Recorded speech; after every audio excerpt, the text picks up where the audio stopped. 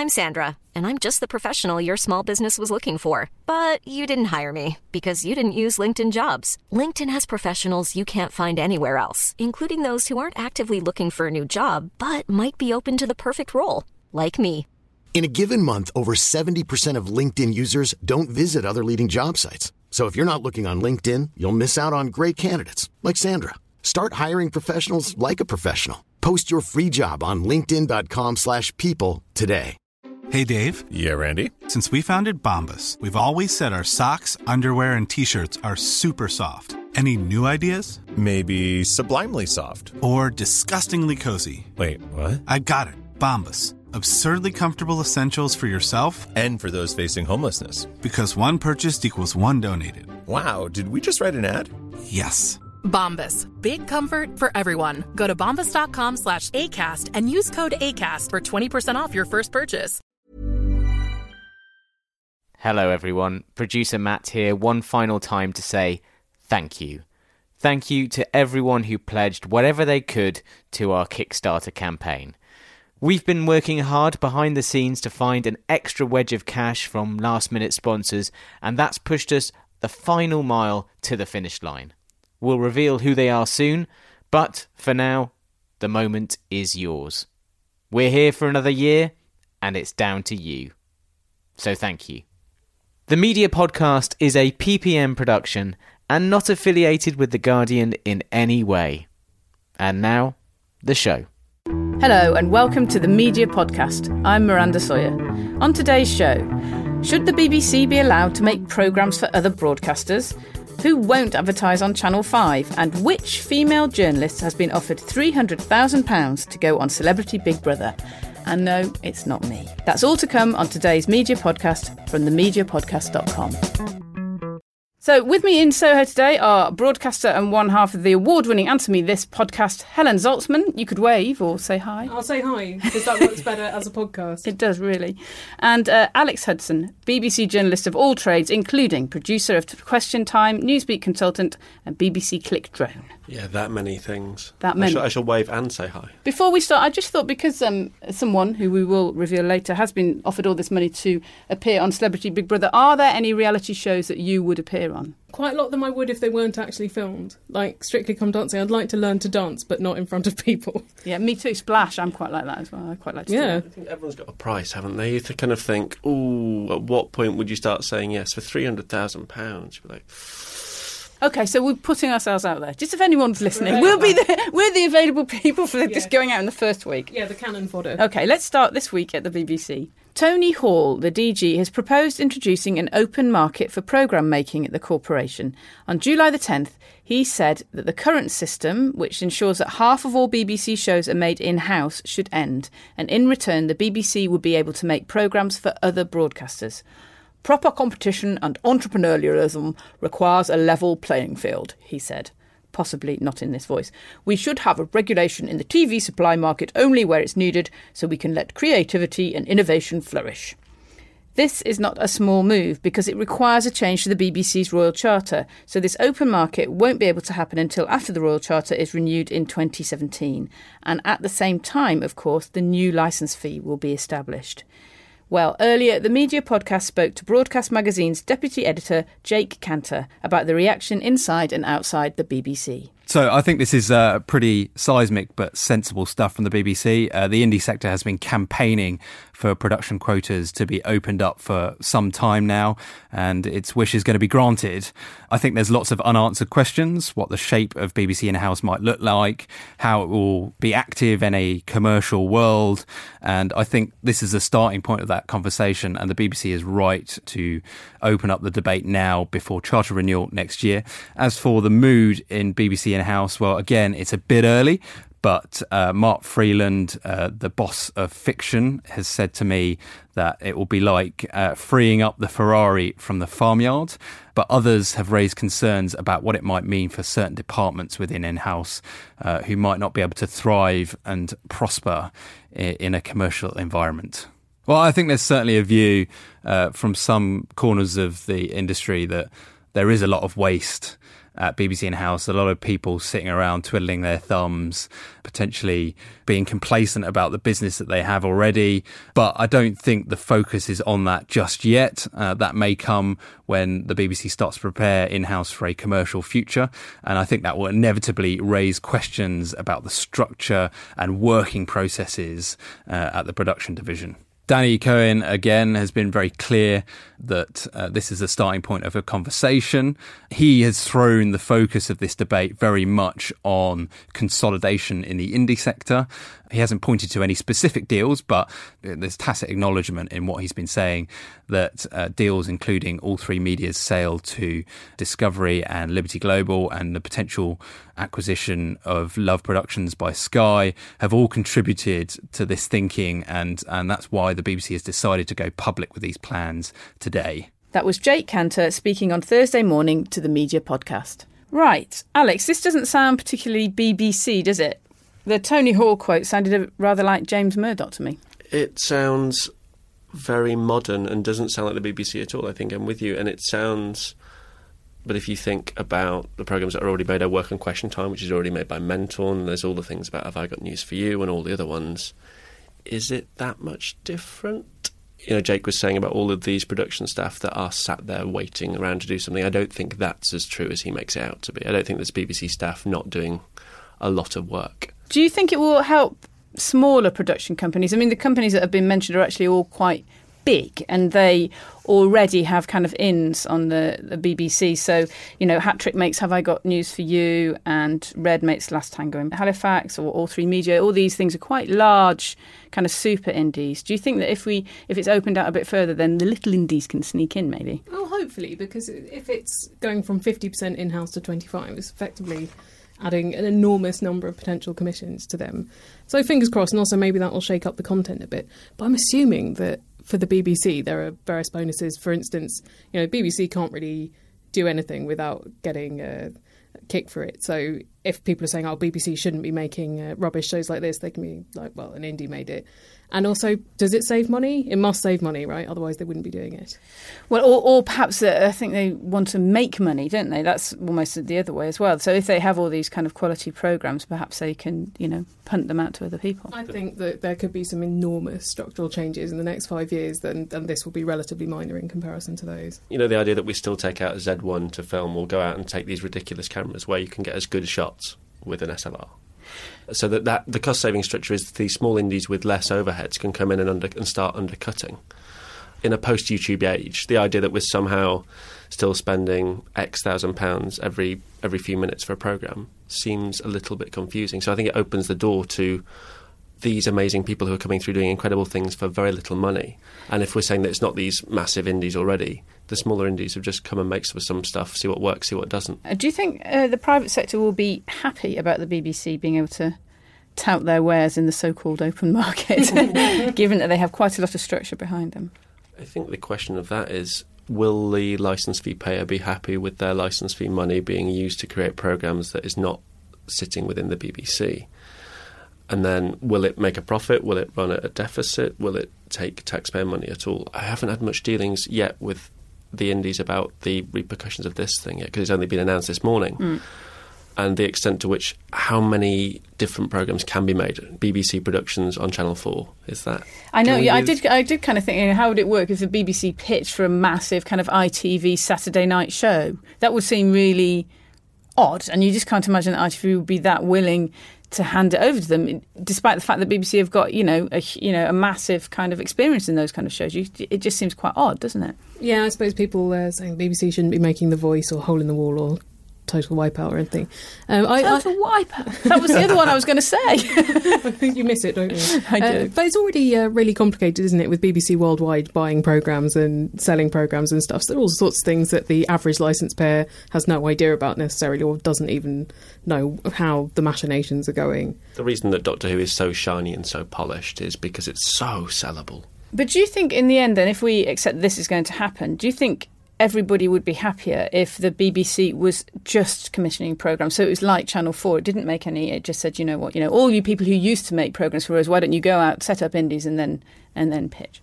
I don't know that people would be happy, because I think they've got it in their minds that things made by the BBC have to be really good and permanent seeming and proper, and without that, they'll be saying, oh, everything's gone downhill. Even if some of the sort of trademark BBC programmes were made equally as well by a different company, they might be a bit touchy about it. Yes, that's true. And this is, I think, quite a tricky question.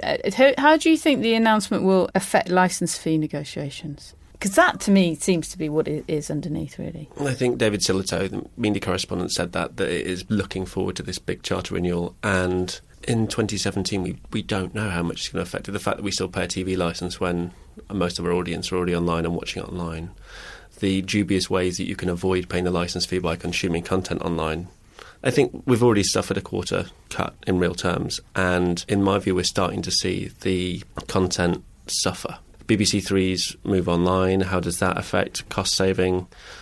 And News' continuing battle with costs. You know, if you want us to keep reporting in these far-gone areas for not as big an audience as you might expect for us doing BuzzFeed-like content, which happily we don't do yet, it's a choice. I think we should still keep making the content we do, and I think BBC should be producing it. The stronger content we produce and the more in-depth content we produce, the more likely we are to be in a stronger position in 2017. I think the BBC could be absolutely cashing in worldwide on their online presence. I mean, they could be charging quite a bit of money to watch iPlayer online abroad and for their podcasts and so on. And so I wouldn't be surprised if that takes place. Well, yeah, I mean, I quite often want to watch something when I'm away and can't, and feel slightly frustrated because I would pay, but it's kind of, you're not allowed to. Or even actually, I would do it after the week-long time that you're quite often allowed to watch it anyway. iPlayer, I think, you know what, I pay a couple of quid and I'll watch it. But that changes the mentality of the BBC to saying, is a story worth telling, yes or no, or is a story going to make us money, yes or no?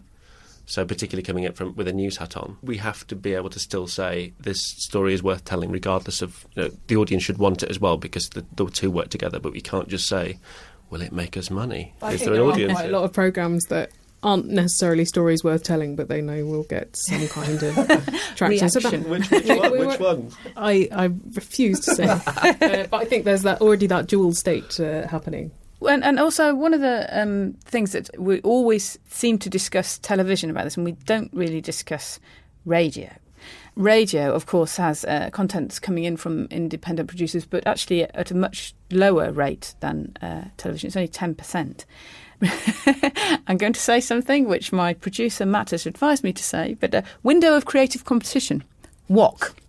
Apparently, as it is known in the BBC. Is it? Yes, it's known as WOC, and this is the place within the BBC where one can pitch if you're outside the BBC. I mean, I would imagine that some indies would be jumping for joy, given that at the moment they're only allowed 10% on the radio.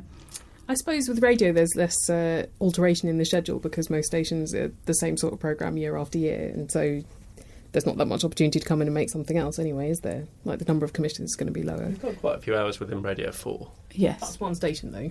Yes, it's the station that everybody pitches to. Yeah. And it's once a year they get all these thousands of pitches. OK, well, we'll leave it there. Thanks to Jake Cantor. Jake hosts his own podcast with Broadcast Magazine called Talking TV, available on iTunes for all your TV industry needs.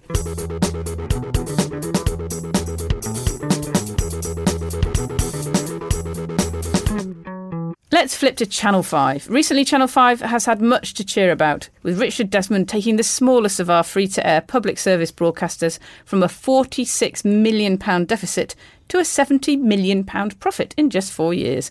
He's agreed to sell Channel 5 to Viacom, the American global mass media company, and that's going ahead as long as the European regulator agrees. But before that's even been decided, Viacom appears to be £30 million out of pocket, as Omnicom, the American global advertising and marketing company, has decided to pull all of its advertising from Channel 5 until the end of the year and advertise on ITV instead. So that means products such as McDonald's, Vodafone and Apple won't be selling themselves between the snogging and shouting on Big Brother, at least not until 2015. Helen. No one from Channel 5 or Omnicom is commenting.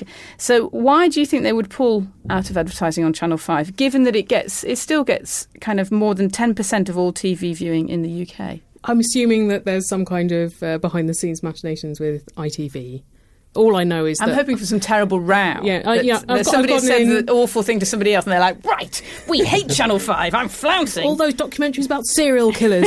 I don't have an in with Omnicom, but I do think it sounds like a Marvel Comics version of a big evil business name, doesn't it? No, it's so brilliant. It's so Orwellian, isn't it? Viacom and Omnicom. So I can't take this story seriously.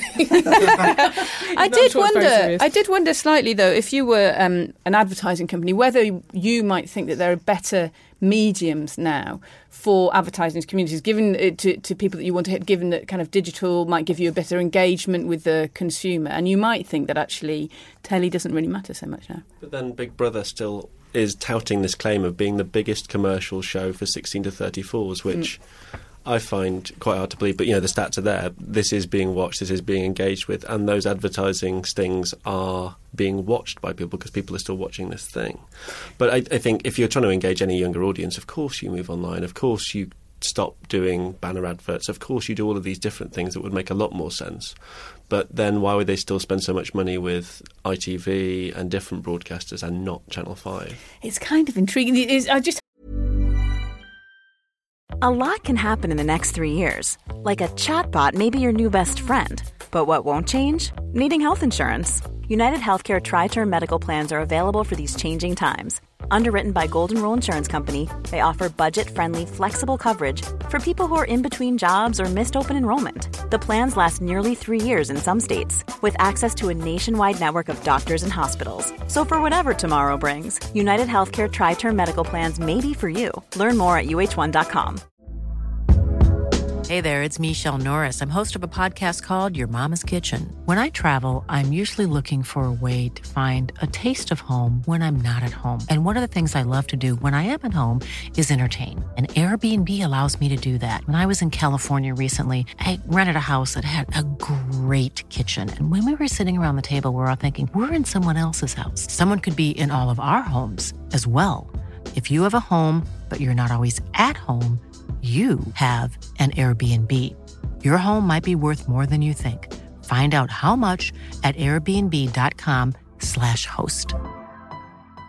Hey, I'm Ryan Reynolds. Recently, I asked Mint Mobile's legal team if big wireless companies are allowed to raise prices due to inflation. They said yes. And then when I asked if raising prices technically violates those onerous 2-year contracts, they said, what the f*** are you talking about, you insane Hollywood ass f- So to recap, we're cutting the price of Mint Unlimited from $30 a month to just $15 a month. Give it a try at mintmobile.com/switch. $45 up front for 3 months plus taxes and fees. Promo rate for new customers for limited time. Unlimited more than 40 gigabytes per month. Slows full terms at mintmobile.com. Hope there is a kind of row, really. That's what I'm hoping for. I just would like a small fight, really. It would be quite funny. Do you think if you were an advertiser also, it might be quite a kind of good thing, given that now what will happen is because they've lost all this advertising, presumably the advertising space on their channel is now a lot cheaper. In fact, it's expected to be 15% less than the same time last year. So, you could just get in there. Or maybe it's all a cunning ruse then. Yes, perhaps it could be. And I also picking up on your point about Omnicom. We have Omnicom, we have Viacom. I mean, you can make jokes about the kind of weirdly, all-encompassing Orwellian nature of these global businesses. But the fact is they're big, and so the decisions are big. Opera, which is Omnicom's advertising arm, controls about 14% of the UK TV ad market. And there are other agencies which are even bigger. Group M has 35%. So, I mean, generally, do you think it's a good idea for these media agencies to be so big? Given that, all it takes is one kind of flounce and a telly channel really could go down.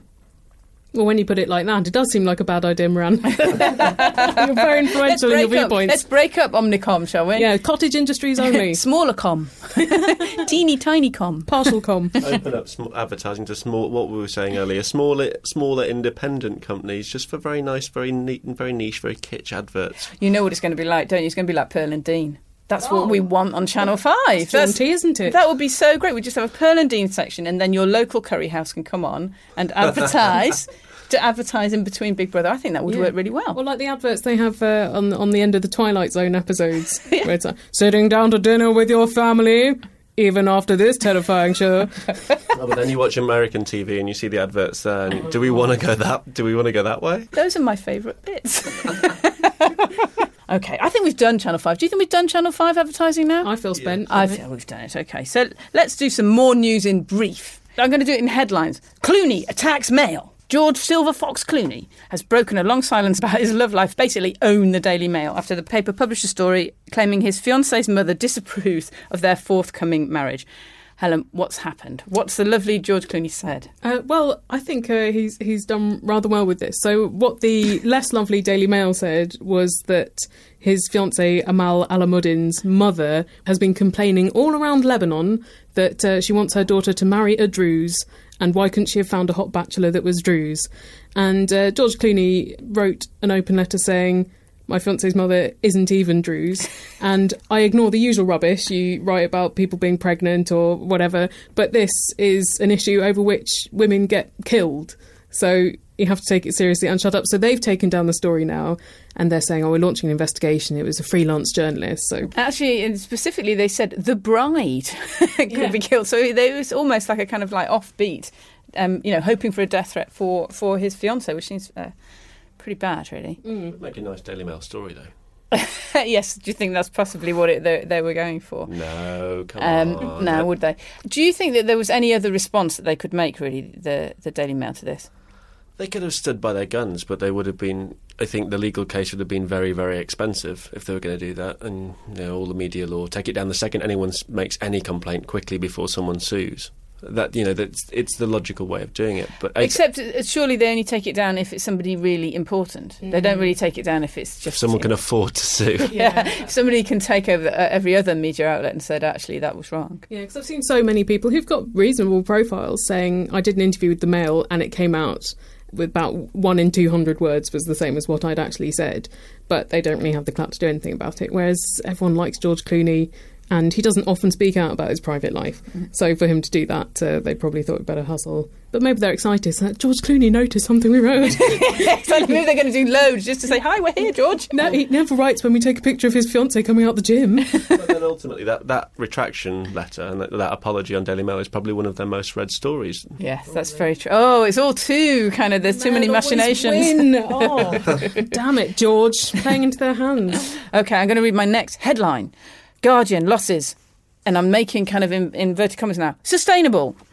In other press news, The Guardian's parent group GMG has released its annual earnings, and they have revealed that digital revenues are at 24%, while print revenues are flat with little change, which is pretty impressive, I think, more than the digital revenues. I think print revenues being flat is pretty good. They sold a 50% stake in Trader Media, and that's boosted their coffers. And their chief executive, Andrew Miller, has said that this money will be reinvested in order to create a steady return to The Guardian of around 5%, so sensible investments. And according to the Evening Standard, Miller took home £2.2 million this year for his work on the deal. So the money's being spent somewhere anyway. Alex, all papers are watching their print revenues decline. So this is actually quite a kind of amazing result for The Guardian. Do you think they're heading in the right direction? It depends what they do next. I think this big revelation about The Guardian that they're somehow going to start charging this premium for whatever content they start investing after saying so often, oh no, it has to remain free, it has to remain free. And I think, as with most companies, the digital revenue is very quickly increasing as audience is increasing. But the interesting thing for The Guardian is, why is Australia doing so well, and the US edition, because Catherine has been shipped over to help the US edition. Yeah. Where that goes, I think, is interesting, because now Janine Gibson has been coming back to edit UK Guardian online. If we see a spike in US traffic, does that mean that Catherine just has that gift of somehow developing a profitable business? But The Guardian, I can't see it making that much money. It's too nice. It's too pleasant. It's too nice. You think everyone's swapping to the Daily Mail. But do you think that, the alternative, obviously, is a paywall. Do you think that that's more secure than, at least you know a certain amount of money is coming in? I think it's worked out pretty well for the New York Times having their partial paywall, and I think The Guardian was in a great position to do that before any of the other papers like the Times. The Times, it kind of tanked its online presence. The Guardian, if it did the same thing where it's 10 or 20 free articles a month, I think there's so many people who are loyal to that brand that, and it has such a great worldwide presence as well. They could really do well on it. So I don't think they should be too shy about it. I've been surprised that they've been so adamant before. It's because of their it's because of their thing of, it should be free. We're coming at this from this left-wing principles. Yeah, then aren't they giving out the papers for free if that's what they really think? But then also, having been to a few kind of digital kind of jolly-ups at The Guardian myself, I occasionally go in I work for The Observer.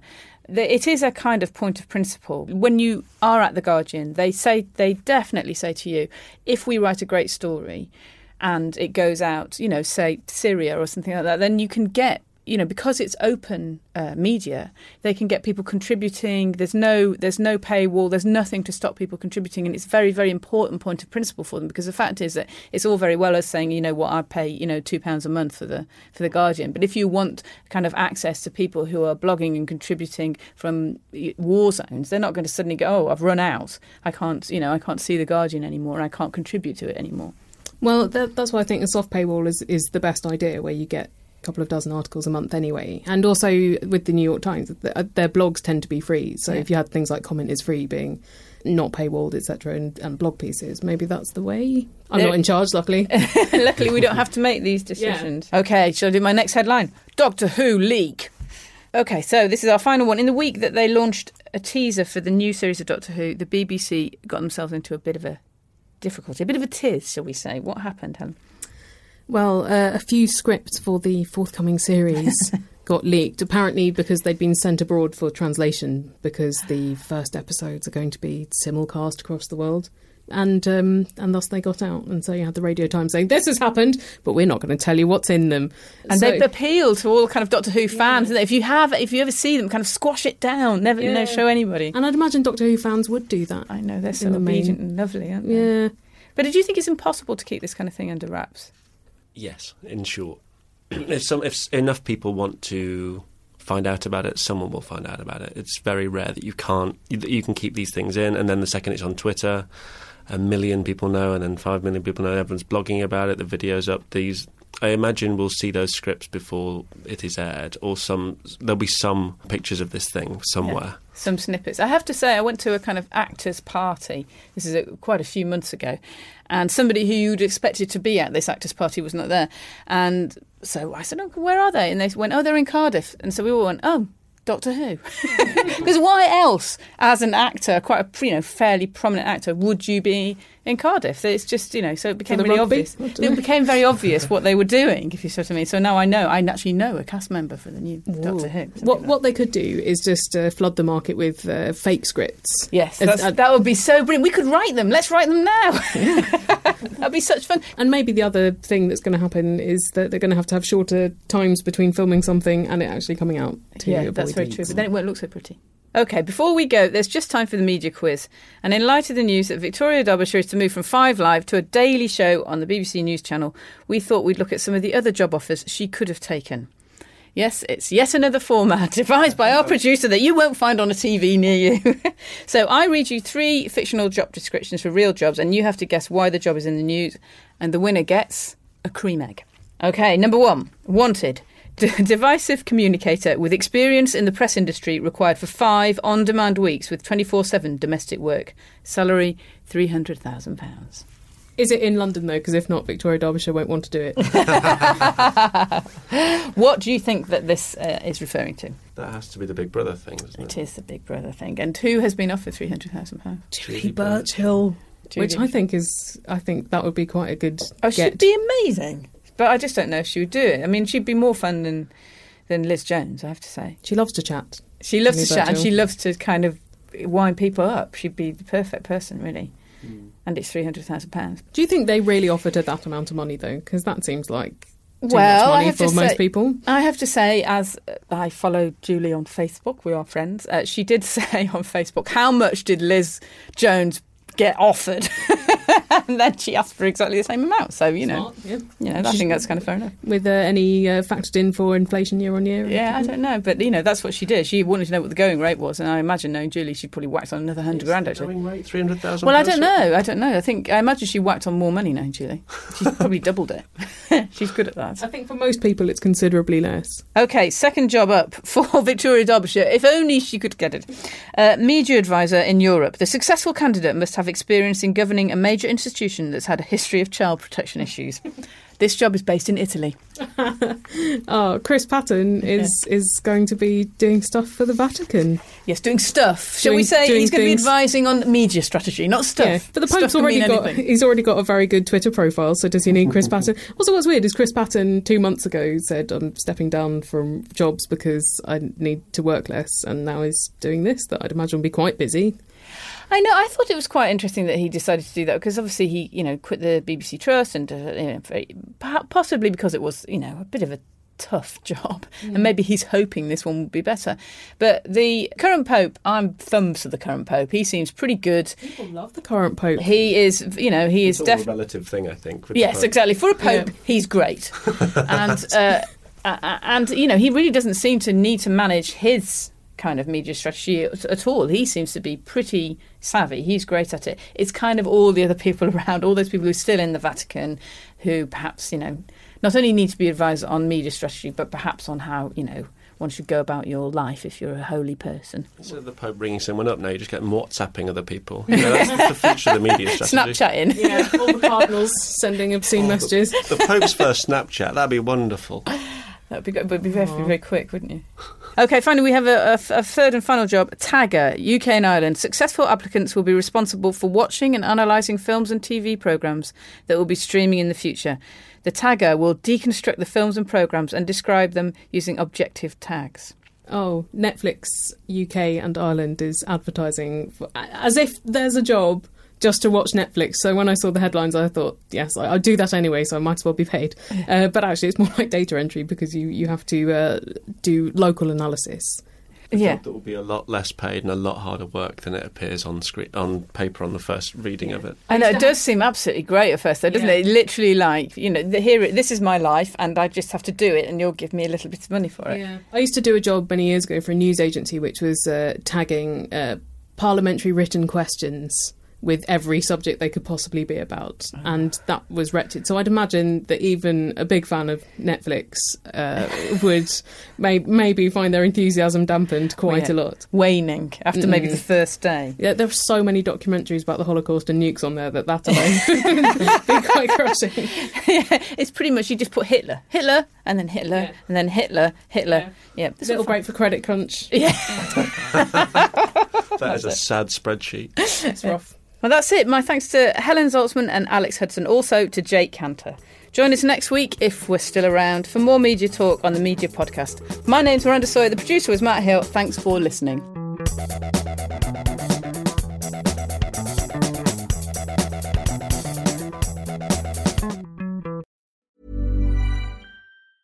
Planning for your next trip? Elevate your travel style with Quince. Quince has all the jet-setting essentials you'll want for your next getaway, like European linen, premium luggage options, buttery soft Italian leather bags, and so much more. And is all priced at 50 to 80% less than similar brands.